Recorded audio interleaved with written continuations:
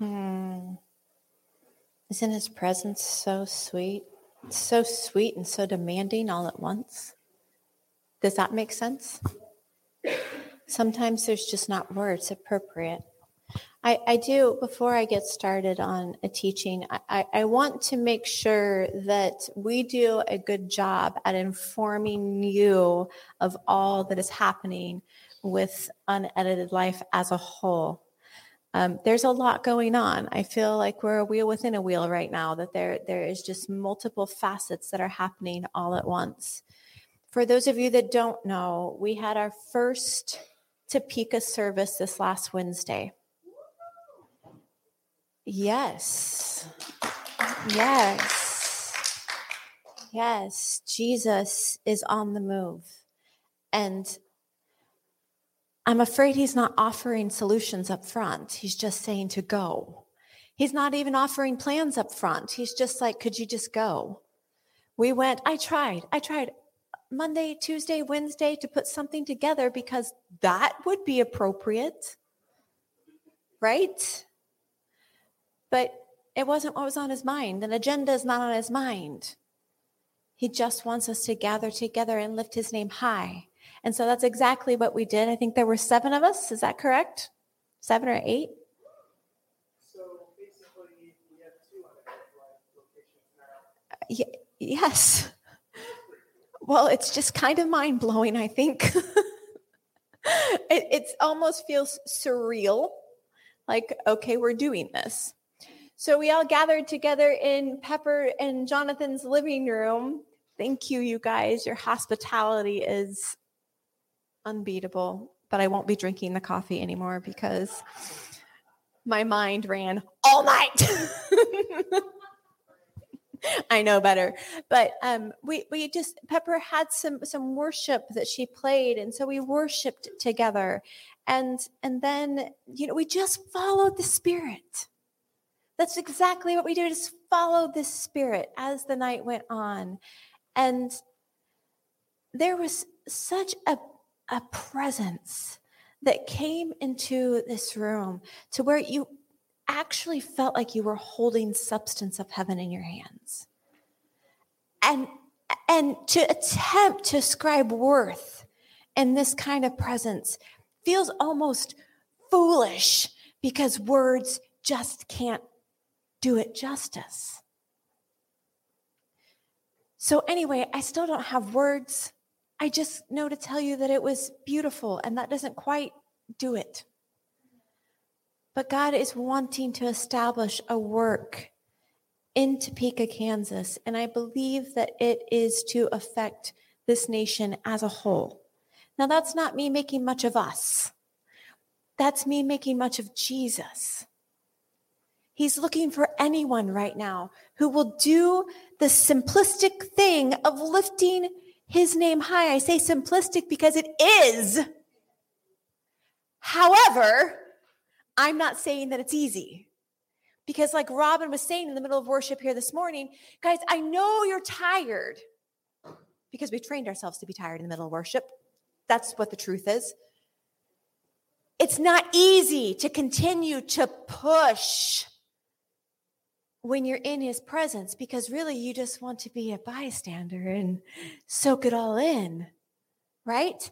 And there is a time for soaking, but it is not in a corporate setting. In a corporate setting, we're advancing the kingdom. Say, I'm advancing the kingdom. Yes, so when you show up here, your job is not to soak it all in. Robin and the team is not up here doing all the work. We're doing it together. We're pushing past the resistance to establish something because that's what praise does. So anyway, I just wanted to give you an update on what's going on in Topeka. We'll be going there on Wednesdays at 6 o'clock. Really, anybody's welcome to join us. It's not an exclusive thing, but we are hoping to grow a community of people that are like-hearted and just want to see Jesus shine. That's what he's after. He just wants to be the main thing. And he's looking for people who will make him the main thing. Ha. Didn't even know I did that. That's funny. Okay. So today's teaching is called Kingmaker. And when this whole series was put together, I thought I knew exactly what it was that Jesus wanted to do surrounding Kingmaker, because I know the stories of the prophets well. And I know that's what they do. That prophets anoint kings. It's what they do. And I've even had my own experience with this. Most of you probably know the story, but I'm going to tell it again because it's just a fun story that makes Jesus big. So there was this particular week, and Mike had to endure me for this week, that God had asked me to make an announcement. I was teaching, and this was at our last church. I was going to be teaching that Sunday, and it was Baptism Sunday, and it was a big deal. It was a big stinking deal that, you know, it's Baptism Sunday, and that I was teaching, but Jesus wanted to up the ante because that's what he does, and he's like, Angie, I want you to make an announcement about Josh, who is our lead pastor, being an apostle. And I knew this was true of him. And I thought that everybody knew that this was true of him. But sometimes it takes an announcement from a prophet to open the ears of the people. You know what I'm saying? And so I fought this for days. I'm like, no, you got the wrong girl. Like, this is not something you really want me to do because I'll probably make a mess of it. And he didn't want me to talk to him first. And I, little Miss Submissive, wanted permission first. So I went to the next best thing, Mike. And I show up at one of their rental properties, and they're busy working. I said, Mike, I need to talk to you. I can still feel your heart beating. And so I lay the whole thing before him, and he's basically like, yeah, sure. I mean, am I painting the picture right? And so I needed someone to actually tell me, no, this is wrong. Like, no, don't go kind of thing. And that wasn't what Mike was doing. And so then I was still so unsettled in what it was, because not only was God wanting me to make this announcement, but he was also wanting me to invite the people to stay for the summer. Stay. Don't leave Manhattan. Stay here, build with us, right? Because that's what apostles do. They build. And so I played the Felisa game. See what I did there? Lisa loves the story of Gideon, and she always uses fleece. So that's what I did. I was like, okay, here's the deal, God. Like, if this is really, really what you want, then we need to make some kind of a deal here. We need to bargain. And because I need to know that this is you. This felt so high stakes for me. And I'm the one walking around telling people, this is not high stakes. For me, this felt like high stakes. I didn't want to get it wrong. I didn't want to make a mess. And so this is what God tells me. And I kid you not, this is Saturday night. And, you know, this is like, I'm even like conjuring up sicknesses, like, oh God, I think I'm sick. Like, I can't show up. And he's like, knock it off. So he's like, okay, here's the deal. If this is the end of March, if not April, it may have been April. It was pushing it. And he says, okay, Angie, here's the deal. If it snows tomorrow morning, will you do it? It wasn't even my fleece. It was his. And I'm like, yeah, you got a deal, right? Right hand. You got a deal. Because there is no snow in the forecast. Because I checked. Before making the agreement, I made sure that there was no forecast for snow. And to prove that there was no forecast for snow, all of these people, like 20-some people that were getting baptized this morning, show up in like swimsuits or shorts and T-shirts, and that's it. We get to church that morning. We have already been there for probably 20 minutes. We were the ones that showed up really early. And we're in a storefront, so it's nothing but glass. We're downtown Manhattan, nothing but glass. I come out of the sanctuary to big Colorado-sized snowflakes falling at about 45 minutes before showtime. And I was like, you have got to be kidding me, because at this point, I convinced myself, I don't have to do it. But there they were. There they were, those snowflakes. And I knew I had no choice. This was a moment for me where I had to stop denying who it was that he called me to be. This wasn't even fully about Josh. It was so much more about me, and are you willing to be obedient in everything that I ask you to do, even when it makes you feel uncomfortable? And so I did. I made it through my entire teaching, which was probably scandalous in and of itself. Jesus, the sin collector, if that tells you anything, that he himself was baptized into the people's sin and came up out of the water carrying it. And so this was rough.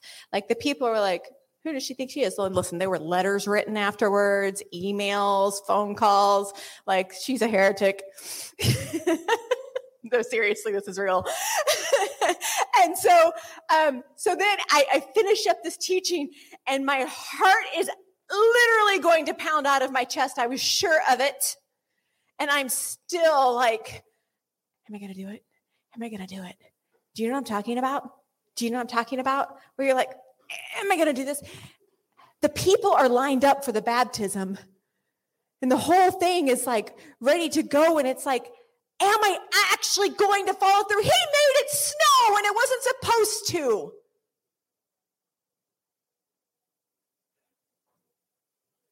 So I did it. It's like, Josh, will you come up here for a second? And he's wearing the shorts and the t-shirt because he's the baptizer guy. And he's like, what's going on? You know, he's so thrown off. So anyway, I did the whole thing. And then I'm still scared out of my mind, because then there still has to be the conversation of, what did you just do? So everything ends, and I'm down, and I'm walking out, and I'm thinking, I think I can make it out before being found. And because I'm still like trembling. And he catches me at the first pole in the middle of the aisle, and he's like, so he's got his hand on it. And I'm like, shoot. He's like, what was that? So I told him the whole story, and he goes, oh my gosh, are you a prophet?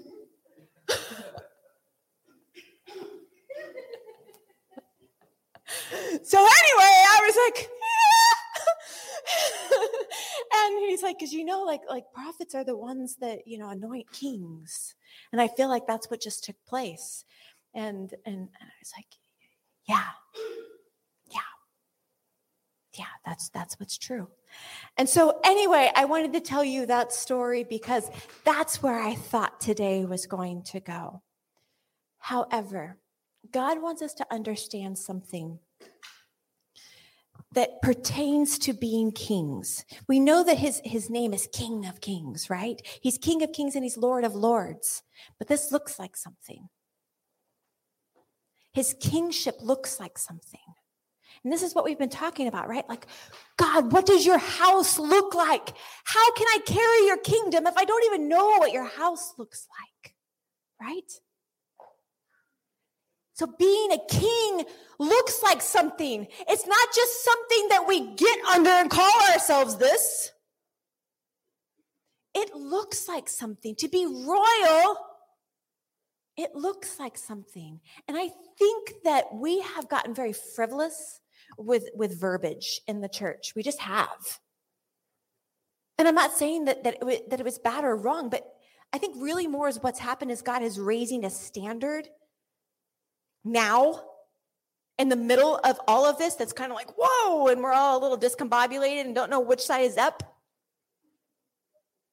Because he's like, no, okay, like that was fine for then, but now I'm establishing a new plumb line of righteousness. And I need someone to carry it.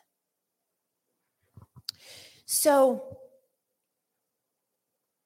we know, because I've told you, that God has been referring to unedited life as a house of myrrh. And when he first said this to me, I was like, God, you know I don't understand this. He knows, right? He says things that we don't understand to expand us.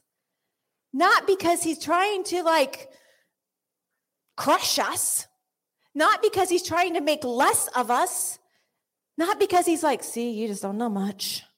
No, it's to expand us. So when he comes close and he says, you're a house of myrrh, and this is a place where people are going to come to die. I was joking about it, and I was like, yeah, Jesus, like, it's October, and you want me to talk about this is a place where people come to die? I mean, we're a week out from Halloween, and you want me to, I felt like Morticia. You know? I'm like, is this real? Like, you want me to talk about this? Listen, in October, I like to talk about the things that are creepy about God that outdo the creepy things of the world. That's what I like to talk about. But God wants to talk about death. He wants to talk about dying to live. So to be a house of myrrh, that you remember? Do you remember when the kings, they came and they're searching out Jesus? They followed a single star. Talk about crazy. These men are following a single star to see if the story that had been handed down from generation to generation was really true, that a king would be born. And they bring the gifts of gold, frankincense, and myrrh.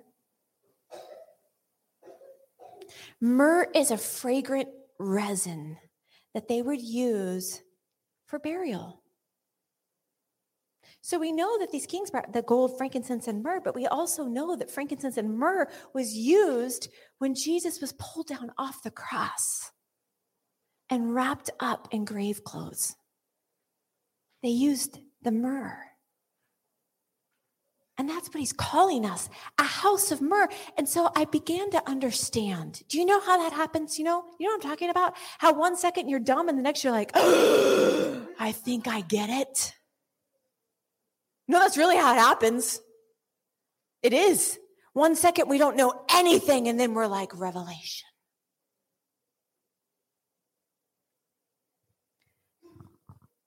And do you know, the Bible tells us that the Lamb of God was slain at the foundation of the earth. I've banked on this. I've loved this for so long. But the Lamb of God was slain at the foundation of the earth.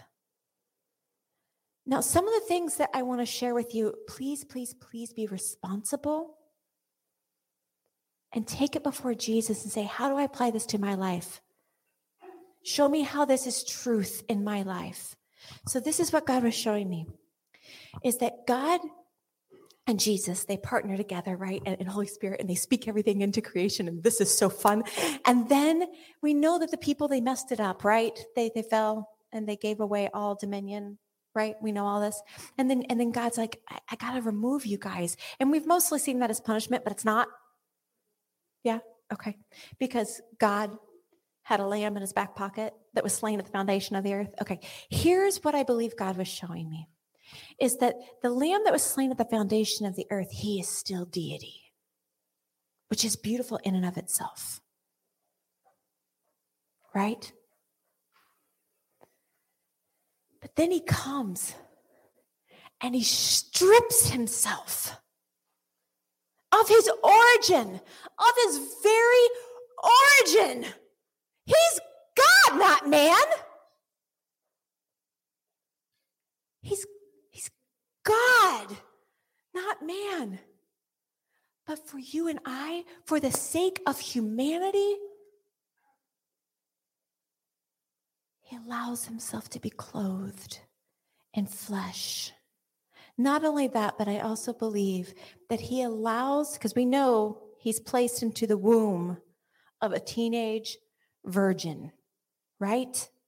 This is what I believe happened, is that through the partnership of God's voice with his prophets throughout the ages, seed was formed to be able to plant in the womb of Mary to bring about a Messiah. We know that there's life and death in the power of our words. So when the prophets would speak about the coming of a Messiah, they're giving life. They're creating seed to be planted in a lowly Jewish girl, an unsuspecting Jewish girl. 16 probably, right?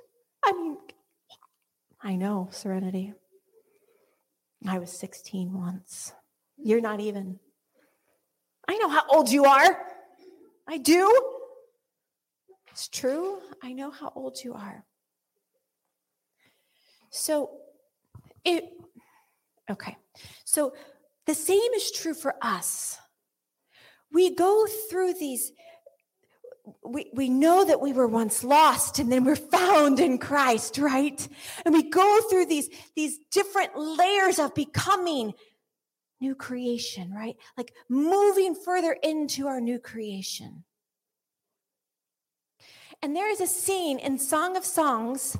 We're going to Song of Songs, Song of Solomon, if that's what it says in your Bible. And because I read the Passion Translation so much, I often don't know where Song of Songs is. It's out of order there. Okay. If you're a little lost in the sauce, I broke all of this down on Friday. Go listen to the podcast because I laid the groundwork on Friday so that we could have better understanding of what it is that we're doing here. We're going to start in chapter 5, verse 2, and I'm just going to read a little bit of this. I sleep, but my heart is awake. A sound. My beloved is knocking. Open to me, my sister, my love. My dove, my perfect one. Don't you love this? He's not dealing with someone who doesn't know. Listen again. Open to me, my sister, my love, my dove. Do you even know what dove means? Doves mate for life. They stay together for life. To have dove's eyes means you do not separate, you don't part. He's calling her my dove. She's already in. She's already in, and she knows it. My dove, my perfect one. He calls her perfect. So do you know does everybody understand who we're talking about here? You and I. We know. We are those who know. Say, I know. Okay, say it again, but with some conviction. I know. Right, because we know. We know whose we are. So did she. For my head is drenched with dew, my locks with the drops of night. Now, when Jesus is coming and he's knocking on her door and he's adoring her in her perfection, his head is dripping with the dew of night. What's he talking about? He's talking about the Garden of Gethsemane when he is literally dripping with death. He is dripping with myrrh. His head is dripping with myrrh, that fragrant offering. His head is dripping, and he comes to her, and he wants to bring her in to his dark night. Verse 3, she says, I've put off my garment. How can I put it on again? I've washed my feet. How can I dirty them again? She's laying in bed.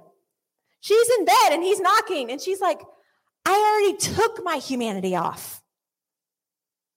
I've already been cleansed. She's agreeing with him.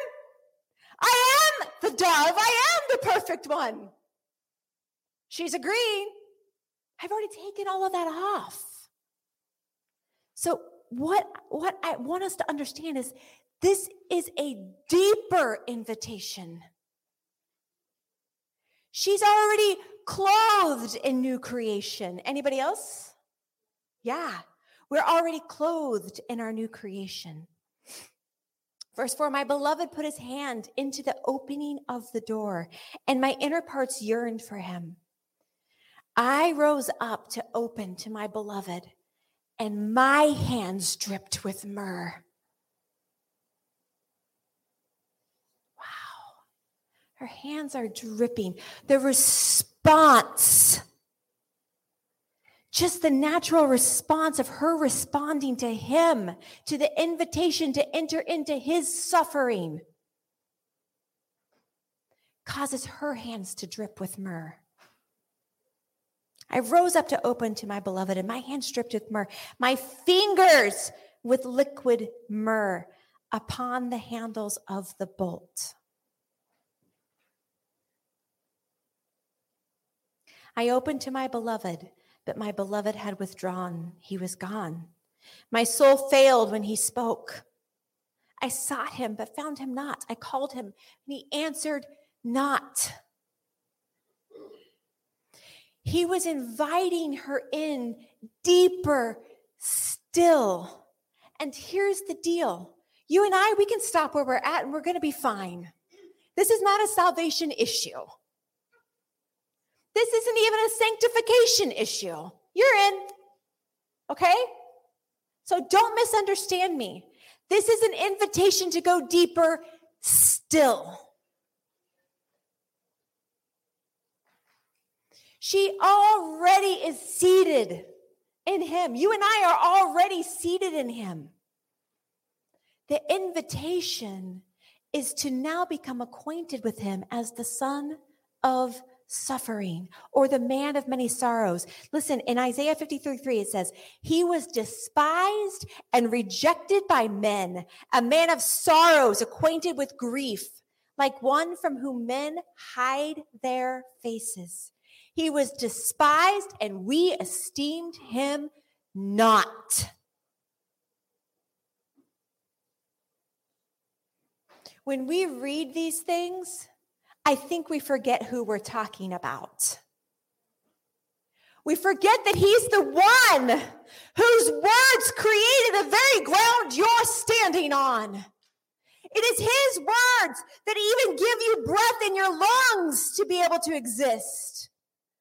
That's who that's talking about. The very words that are holding you together right now, that are allowing you to hear my voice, is who was despised. He's the one that we did not rightly regard as humanity. He came and took on all that was ours so that we could have all that is his. And he's just asking, will you go deeper still? Will you answer this invitation too? You can continue to stay at beloved. That's fine. It's fine. Really, it is. But you will never fully understand your union if you do not hit every aspect of the invitation. You can't fully know oneness if you're not going to enter into the sorrow, into the myrrh. You just won't. And before you dismiss this and be like, oh, what about the joy? What about the peace? Oh, the joy of being released from all that weighs us down as humans. Our standard is what the world has told us to live by. We comfort ourselves with possessions. And all Jesus is asking is, will you let me be the one to possess you? Will you allow yourselves to experience what it was like to be me? Can you see it? He's God. He strips himself of his deity. And now he's asking us, your new creation, but will you strip yourself to experience full measure, oneness with me? See, I think that we need to paint an even broader picture here. Let's go over to Genesis. Okay? Who's with me? Who's got the Bibles? I don't hear pages slipping. I'm paying attention. Genesis 15. This is a weird story.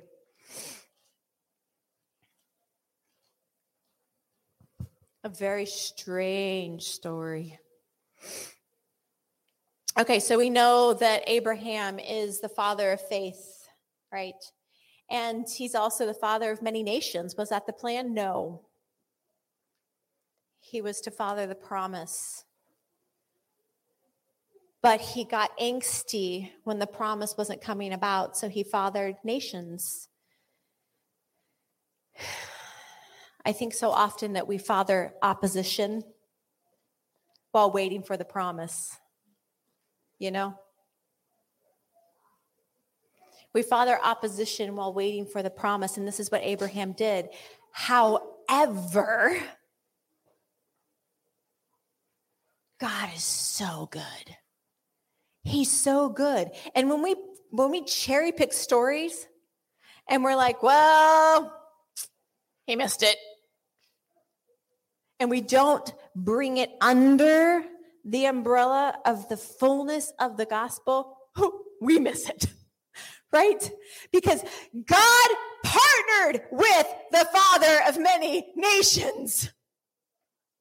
Anyway, even though it was opposition to Israel, God partners with it. So now we're talking about a covenant is about to be made. I love this story. A covenant is about to be made, not just on behalf of Israel and Abraham, but the nations. Because he's the father. He is the seed over the nations, which includes us. Anybody in here a direct descent of Israel?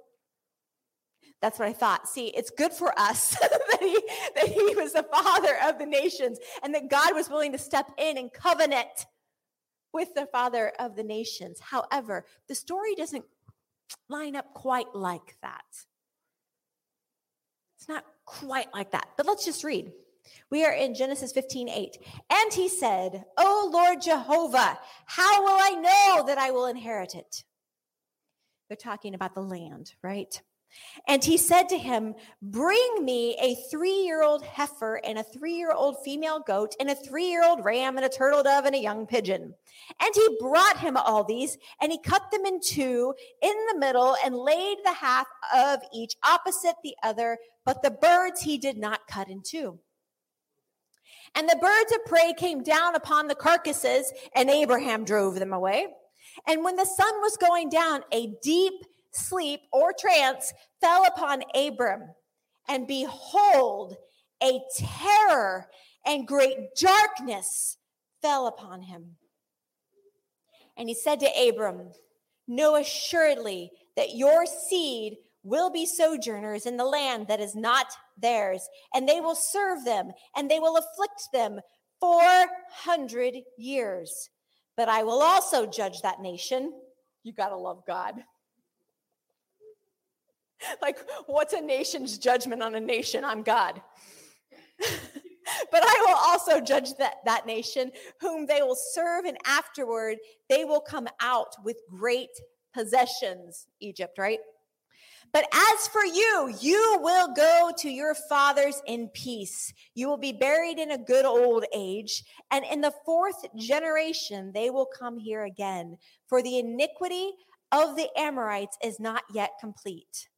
And when the sun went down and it was dark, there came a smoking furnace and a torch of fire, which passed between these pieces.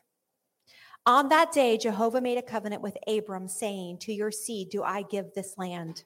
From the river of the Egypt to the great river of the river Euphrates. Anyway, that's not what matters. It's not the land that I want to talk about because we know that he gave him all the land, right?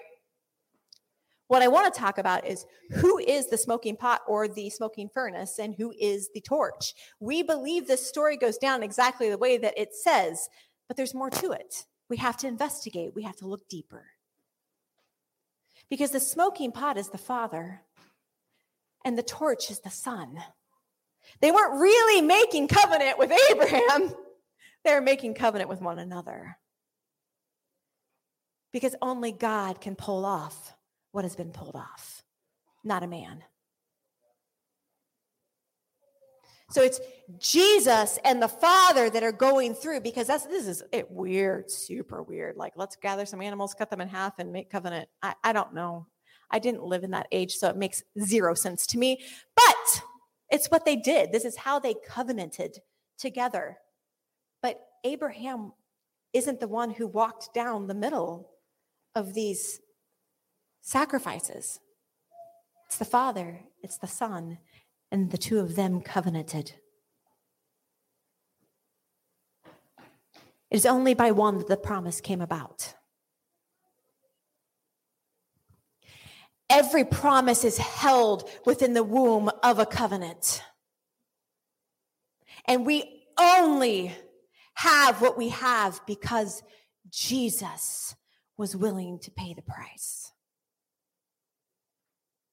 And it would take God stripping himself and putting on flesh to pull this whole thing off, to bring the covenant to fruition. Do you remember the scene in Revelation 5?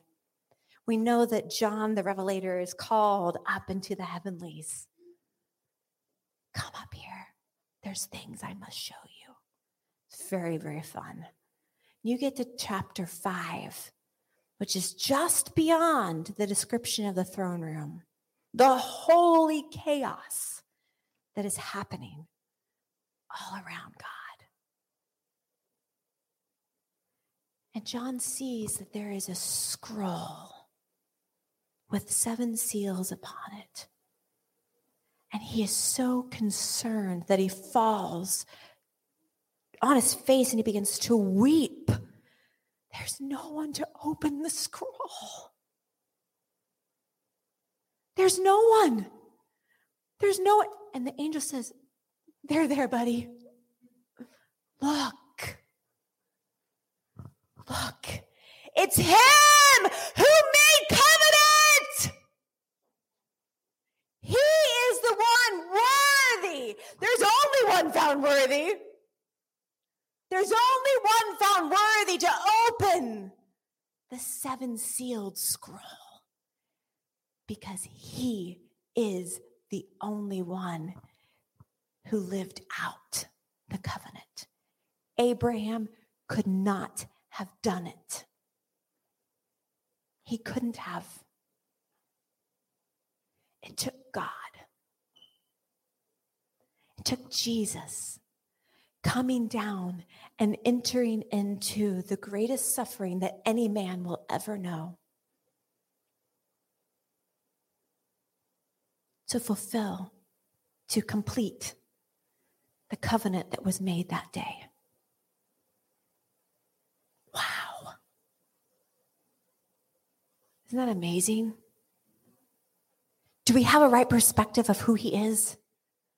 I mean, are we holding him in higher esteem right now? I know that we can't fully grasp it. I'm not saying that. But are your sights set a little higher? Like, oh my gosh, he's worthy. He's so holy. He's so holy.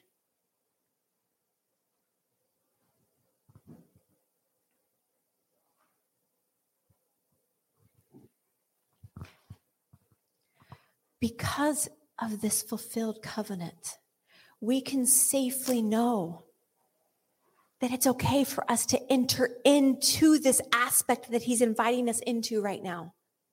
It's not going to kill us. You're already dead.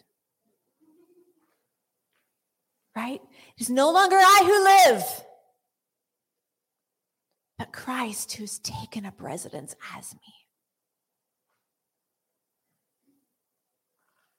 What an honor, what a privilege to have this kind of an invitation extended, to enter into the sufferings with the Lord. Wow. We think it was 3 years ago. I've been messaging my kids, hey, you know when this happened? We think it was three years ago that our little miniature schnauzer, Whitney, had died. And it was on Halloween night that I remember. And she had been declining. And so I think we'd taken the kids out and then just had gotten back home from who knows what. And I went over to just kind of tell her goodnight. And she was the sweetest little girl. I mean, like she would try and stand up and just to because she loved me. And so I was a little standoffish. I really was. And I was like, it's going to be okay, honey, but I'm going to bed kind of thing, because I was uncomfortable with what was happening. And I started to walk away from her. And Jesus very gently said, you need to go back. And I was like, I don't want to go back. And he's like, I need you to become more comfortable with death than you are right now. And I was like, what? I mean, that's a jolting thing to hear. I it was bedtime. And so it was like, I didn't want to, but I knew that it was important. However, I didn't know why, but I was willing. And so I went over and I sat next to her. And again, she tried to raise up to greet me and to serve me, honestly. And so I just sat there and I just pet her. And I began to just sob, because I knew in that moment that he was doing something. He was doing a deep work in me that I could not possibly understand. And we're talking probably less than 10 minutes, but it felt like hours that I was sitting there. And all of a sudden she stood up one last time and then kind of like crumbled. And I was like, oh, Whitney, it's okay. And I'm trying to comfort her best I knew. And then she and was just gone. And I was just weeping. And John caught me in the hallway as he was off to bed. And he's like, what? Are you okay? I was like, she's gone. And he's like, what? And so the moment was just then got busy, hurried, and like things happen but I'm so thankful for that moment. And I couldn't have possibly known what it was that he was calling me into. I couldn't have possibly known. It felt like an ordinary moment with the dog. And I've had enough animals in my life to know that they live and they die. And I'm not trying to be crass. It's just what's true. They live and they die. We enjoy them and then they're gone. But there was something seated in me that night that I couldn't have possibly regarded rightly, but I can today. And what God is beginning to show me is that people don't actually know how to die. His people don't actually know how to die. That we're walking in a world that we've become so familiar with that we don't know how to die. So as morbid as it sounds, God is looking for a people who will coronate kings. But in order to do so, they have to be baptized through the suffering of giving up life, of dying to live. Those whose hands will drip with myrrh.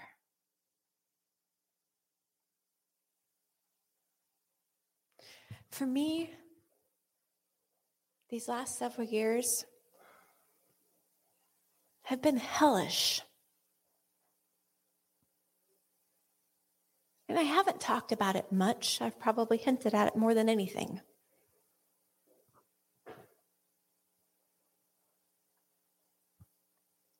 In 2017 is when God first called me kingmaker. Again, not a word that I knew how to steward. The next name beyond kingmaker was pierced. See, God foretells what we're going to walk through if we listen. He gives clues along the way if we will pay attention. But I had no idea. I had no way of being able to weigh or count this cost. I didn't know that it was going to cost this much. What followed that summer was a walk around a cornfield, and I know all of you think I'm crazy and I have this weird infatuation with corn, and it's not that. I never regarded the corn before in my life until the summer of 2018, and then I became obsessed with the corn, as one does. That entire summer, I went out to this cornfield and I walked around it, and God would ask me to preach to it. Talk about crazy. Totally crazy. And what's even crazier is I could hear the ache within the corn to know what I knew about Jesus. I can't explain it. I know it sounds crazy. I watered that dirt road with my tears. I was so broken over the corn, not knowing Jesus the way that I knew Jesus. I know it sounds ridiculous, but I learned a lot from the cornfields. See while you can, right? Because I was out in these cornfields while it was seeded. I watched the corn be raised up by the hand of God. And there came a time in the little corn's life when they grew their crowns. Did you know corn does that? Corn does that. It does. They have crowns. You and I are going to a cornfield. Just decided. I hope that there's still corn. But it's so beautiful. I mean, when you're the one that has been preaching to the corn all summer long, and they start to sprout crowns, it is really something to behold. And then God started asking me questions like, hey, Angie, how many acres is this? This is where Angie proved how city she really is. Megan, you would have made fun of me because no way of estimating. I mean, like, I'm clueless. I don't know an acre from a mile. And so I was like, surely you know, God, which is always the appropriate answer when you don't know. And I could have guesstimated. I think I said, I don't know, Lisa, you probably meant like 10 acres. I mean, it was ridiculous. And so he asked me, Angie, go do the research. I need you to know how many acres actually exist out there within everything that you could see. And it was hundreds of acres that I could actually survey when I was out there.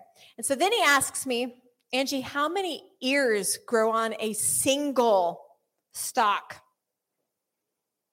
I was like, I don't know this answer either. So, it was always like there was this homework assignment every time I went out there once the corn was up and it had its crowns. And it turns out that I don't even remember, honestly, a lot. You can grow several ears on one stalk. And then, of course, the next question. How many kernels grow on each ear? And so then I'm doing math that is beyond me and trying to figure out, like, what's the possibility here? Like, what are we talking about? How many individual kernels exist on this land that I was walking? And it was in the millions. Huh? 8 billion? Yeah, it was a lot. I'm trying not to embellish my story. But I have it all written down if you really need to know. Anyway, it was a ridiculous amount of corn. And then he asks, what happens when a single kernel falls into the earth and dies? So you get where he's going. Like it's exponential. And so I couldn't have known what it was that he was calling me to do at that point either. I was excited. I'm giving you all of these details because it's important. It's important for you to understand who we are, what we're doing. Because the call is far greater than I think that we can even imagine or allow ourselves to imagine.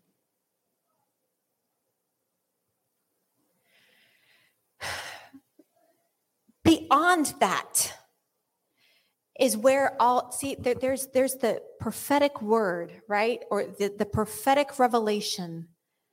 And then your life begins to unfold the stories that God has already released. Do you understand what I'm saying? Like he gives the word first, and then your life begins to partner with it. Who knows when, right? Like we don't know. We don't know when it's actually going to begin to unravel.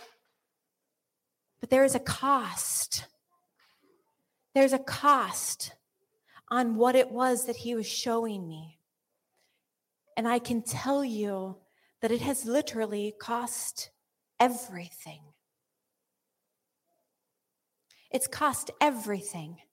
And it's what he wanted. I tried to make the cost go away.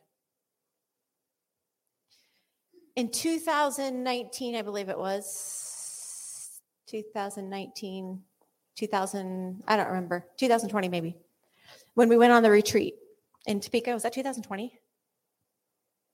I think so. Yeah, because I think we were doing all the crazy things during COVID when everything else was shut down. Anyway, we weren't breaking any rules. So at this retreat, it was a beautiful weekend that we had together. And Mike had prophesied over John, and he just said, "This is what I hear God saying." And it was somewhat sheepish. You're like, here it goes, like we do. And he's like, "God says rest, or I'll make you rest." Again, how do you steward words like that?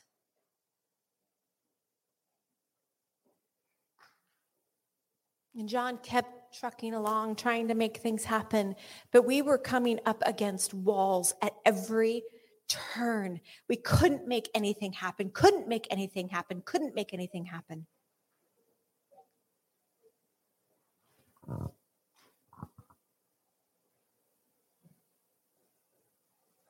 And I believe that it was God's plan that we lose our house. However, I did my best to fight that because I'm American. And this is a black mark on the American soul. And this is how it all went down. It had gotten to the point where I didn't know, but I was begging God, please help. And you know, when you're in a panic of help, I was outside, and I've alluded to this story several times, but here goes the real story. I was outside watering the flowers like I do in the summertime. And God starts talking to me about my reputation. He's like, "Would you give up your reputation for me?" And I didn't know. I didn't know if I could. I didn't know if I would. I knew I should because he knows. And it's ridiculous. Here we are on Jefferson, which is a super busy street, and I'm out there blubbering, pretending like I'm watering flowers still. And yes, God, I'll give up whatever that looks like. whatever that looks like. I made covenant with him in that moment. Whatever it looks like. Whatever it looks like. And we had a worship night that night.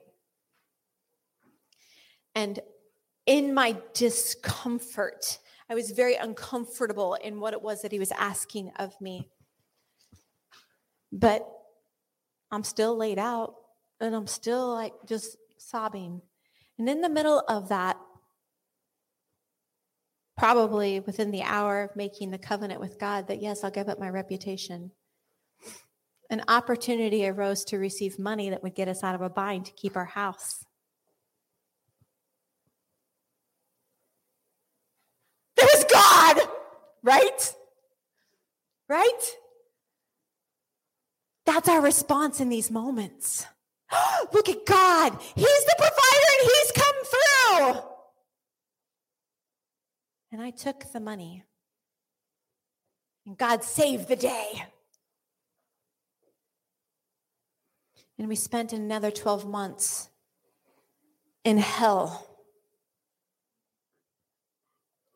Incapable of making things work. There was nothing we could do. Kept trying and trying and trying. And there certainly wasn't resting. Sorry, I outed you. Because we were trying. Because that's what we've been taught, right? We've been taught this is how you do it. This is how you do it. You don't work, you don't eat. We take scriptures and apply them in moments where God isn't. Because we are living in a day where he is stripping everything away from us because he will have a pure and spotless bride. And his pure and spotless bride certainly does not look like an American bride.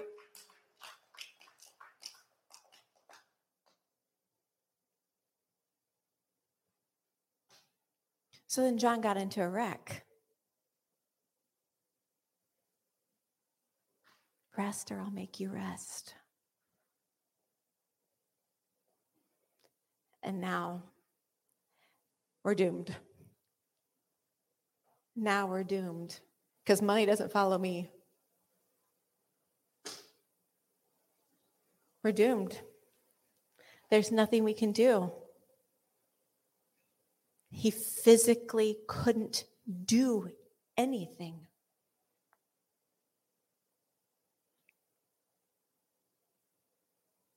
And this is where it becomes very important that we understand what it means to give up our reputation. It means you can't defend yourself. It means you can't pull on the excuses to make it look better than it really is because it was ugly. Humiliating, embarrassing, because I'm an American. 2 years ago, I was in a breakout room on Zoom with a bunch of prophets. It's a dangerous place to be. And one of them says to me, God is about to exchange your American heart with a global heart. Fun word, right? Be careful what you receive. I'm joking, but I'm serious.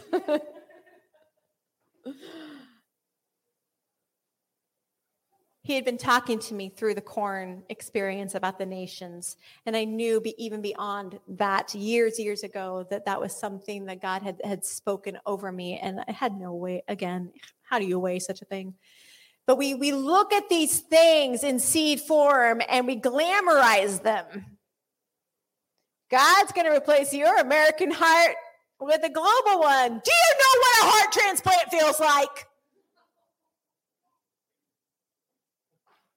There's a lot of cutting involved in having a heart transplant. Everything that has to do with being an American is going to be stripped away. Why am I telling you all of this? One, because God said to. Do I want to? No. Valid point. It's uncomfortable. It's uncomfortable to share these kinds of stories. But here's what I know. 2 letters to 2 different churches in Revelation, starting in chapter 2. There's a letter written to the church of Smyrna, which ironically means myrrh. And this church is undergoing problems. They are being stripped of everything. What an honor it is to be stripped of everything, to go light, to have nothing. This is where the joy comes, and I told you there was a space for joy in this. I promise you, there is a joy in being stripped of everything. And this church was stripped of everything except for the victor's crown. Because the victor's crown belongs to those who enter in through the sorrow of the Son. The reason I mentioned 2 churches is because I want to introduce it, and we're going to talk about it a lot over the next year, because the house of myrrh is important to God, because he will have a pure and spotless bride. And in order to do so, she has to be brought through the Son of Sorrows for oneness to occur, for union to happen. And the other letter that's super important is the church, or the letter to the church of Laodicea, because that's the condition of our global church, especially our Western cultured church. You have forgotten your first love. You're neither hot nor cold.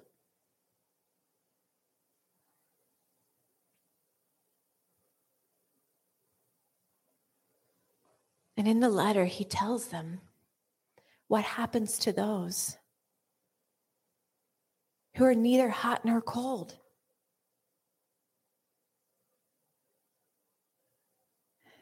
They will be spit out.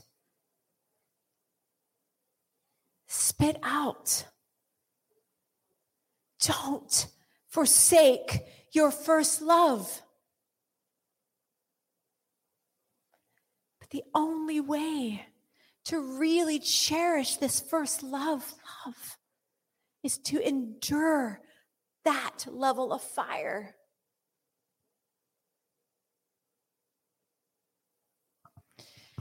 God is looking for people who will put his signet ring on.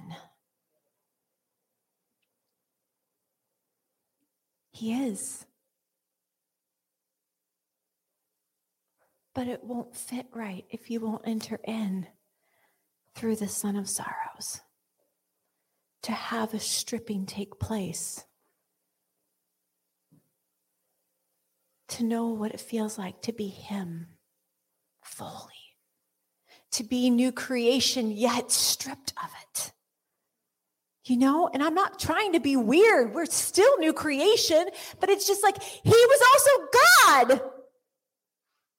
You know? We will have a better understanding. We'll have more space in us, actually, to behold him when we don't have all the clutter of our American hearts. Now, I'm not saying that's for you. You have to do the work. You have to go before him and say, what is it about this that is for me? What does it look like for me to enter in and better understand your suffering, Jesus? I want to understand our union fully. That's what I want for you.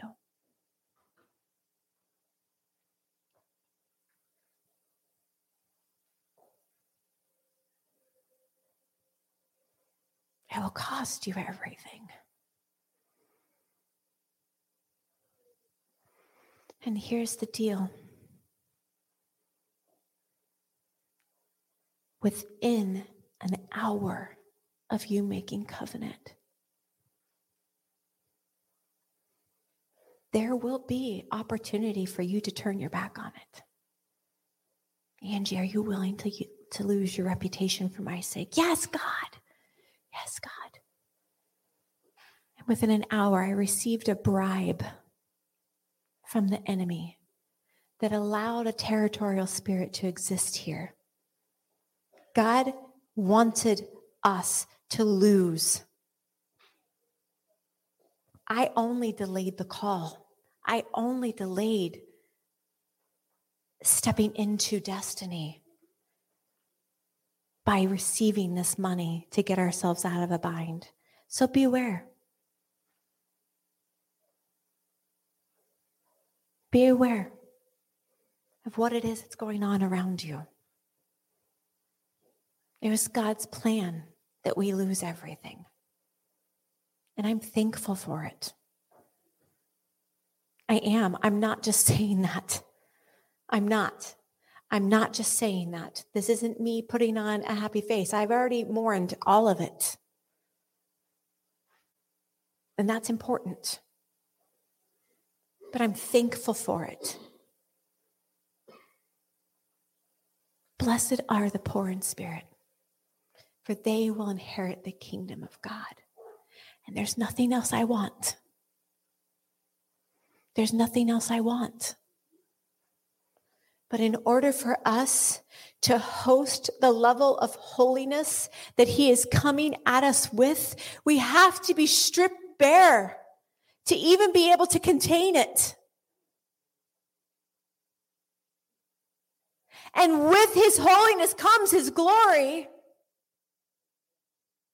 But there is a whole people waiting for us to be upright, dripping with myrrh, so they can come and learn how to die. Pepper said this in the comments the other day. Hospice, a spiritual hospice? And I was like, yes, that's what God's talking about, is a spiritual hospice. Do you know that the word hospice and hospitality are actually linked? No, but we like to play tea party. When we're really called to care for one another to the point of death. It's the expectation. We will never fully live until we have fully died. Are we okay? Is this too much? Okay. Let me end with this one. Let's go to John 17.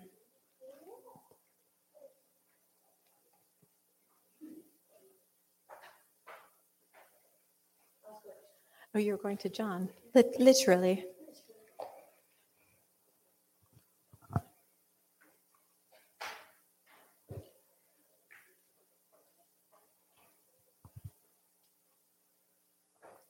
John 17, we're going to start in 1. These things Jesus spoke, and lifting up his eyes to heaven, he said, Father, the hour has come. Glorify your Son, that the Son may glorify you. Even as you have given him authority over all flesh, to give eternal life to all whom you have given him. And this is eternal life, that they may know you, the only true God, and him whom you have sent, Jesus Christ. I have glorified you on earth, finishing the work which you have given me to do. And now, glorify me along with yourself, Father, with the glory which I had with you before the world was. I have manifested your name to the men whom you gave me out of the world. They were yours, and you gave them to me, and they have kept your word. Now they have come to know that all that you have given me is from you.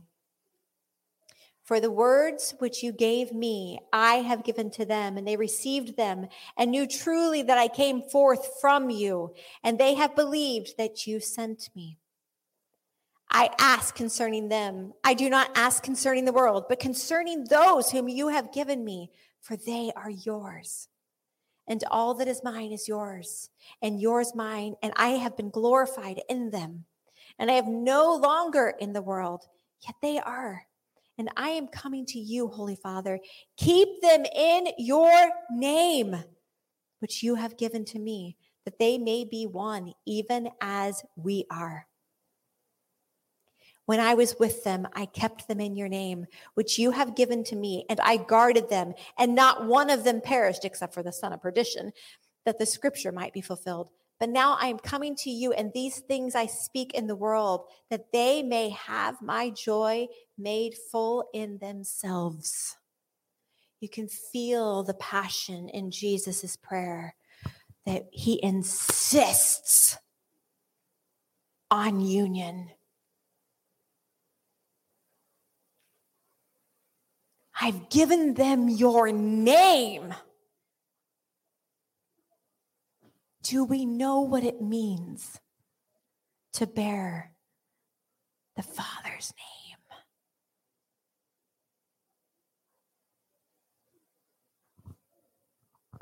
And here's why being a house of myrrh is going to be attractive to the world.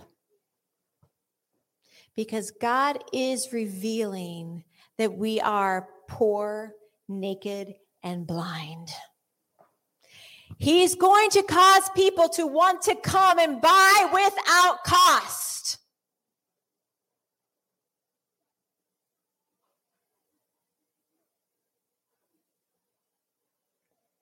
That is why he's doing what he's doing. Because the condition of the world is poor, naked, and blind. Will you stand? Let's pray.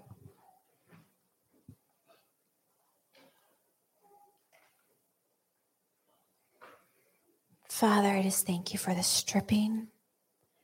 I thank you for your stripping. I thank you that you are removing everything from us that doesn't belong, that doesn't need to go where we're going. Father, I just thank you that you are making us weightless in this hour. That you would help us count the cost. That we would know what it is that you are asking of us. And that we would partner only with you. And every enemy that is coming up against us that wants to rob us of counting the cost, I silence you in Jesus' name. You will not get in our way because we are those who are dripping with myrrh. We are those dripping with a fragrant offering that is pleasing to our Father. Jesus, you are all that we want.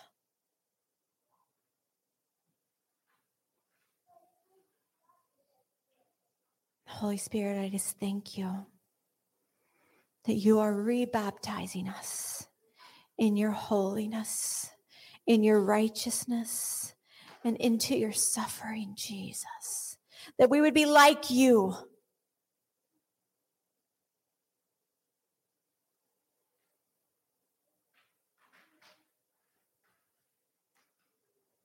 That we would be able to rightly host a hurting and lost world, aching for the expression of the kingdom of heaven.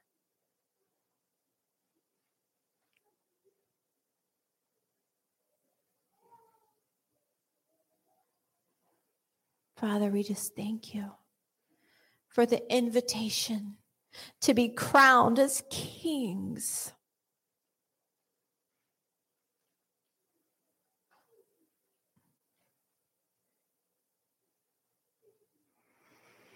And we confess that if we lose everything in this world, we've only gained. We have only gained. Father, deliver us from the systems of this world. Deliver us from the systems of this world. No hold.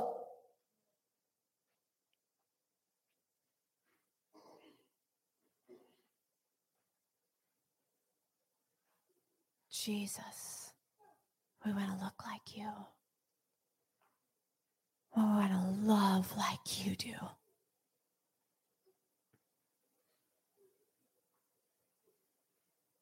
Thank you for your righteousness. And thank you for raising up a new standard.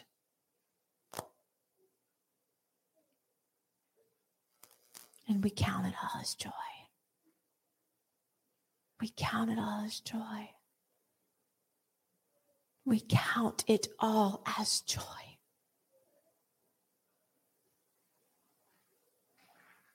Amen.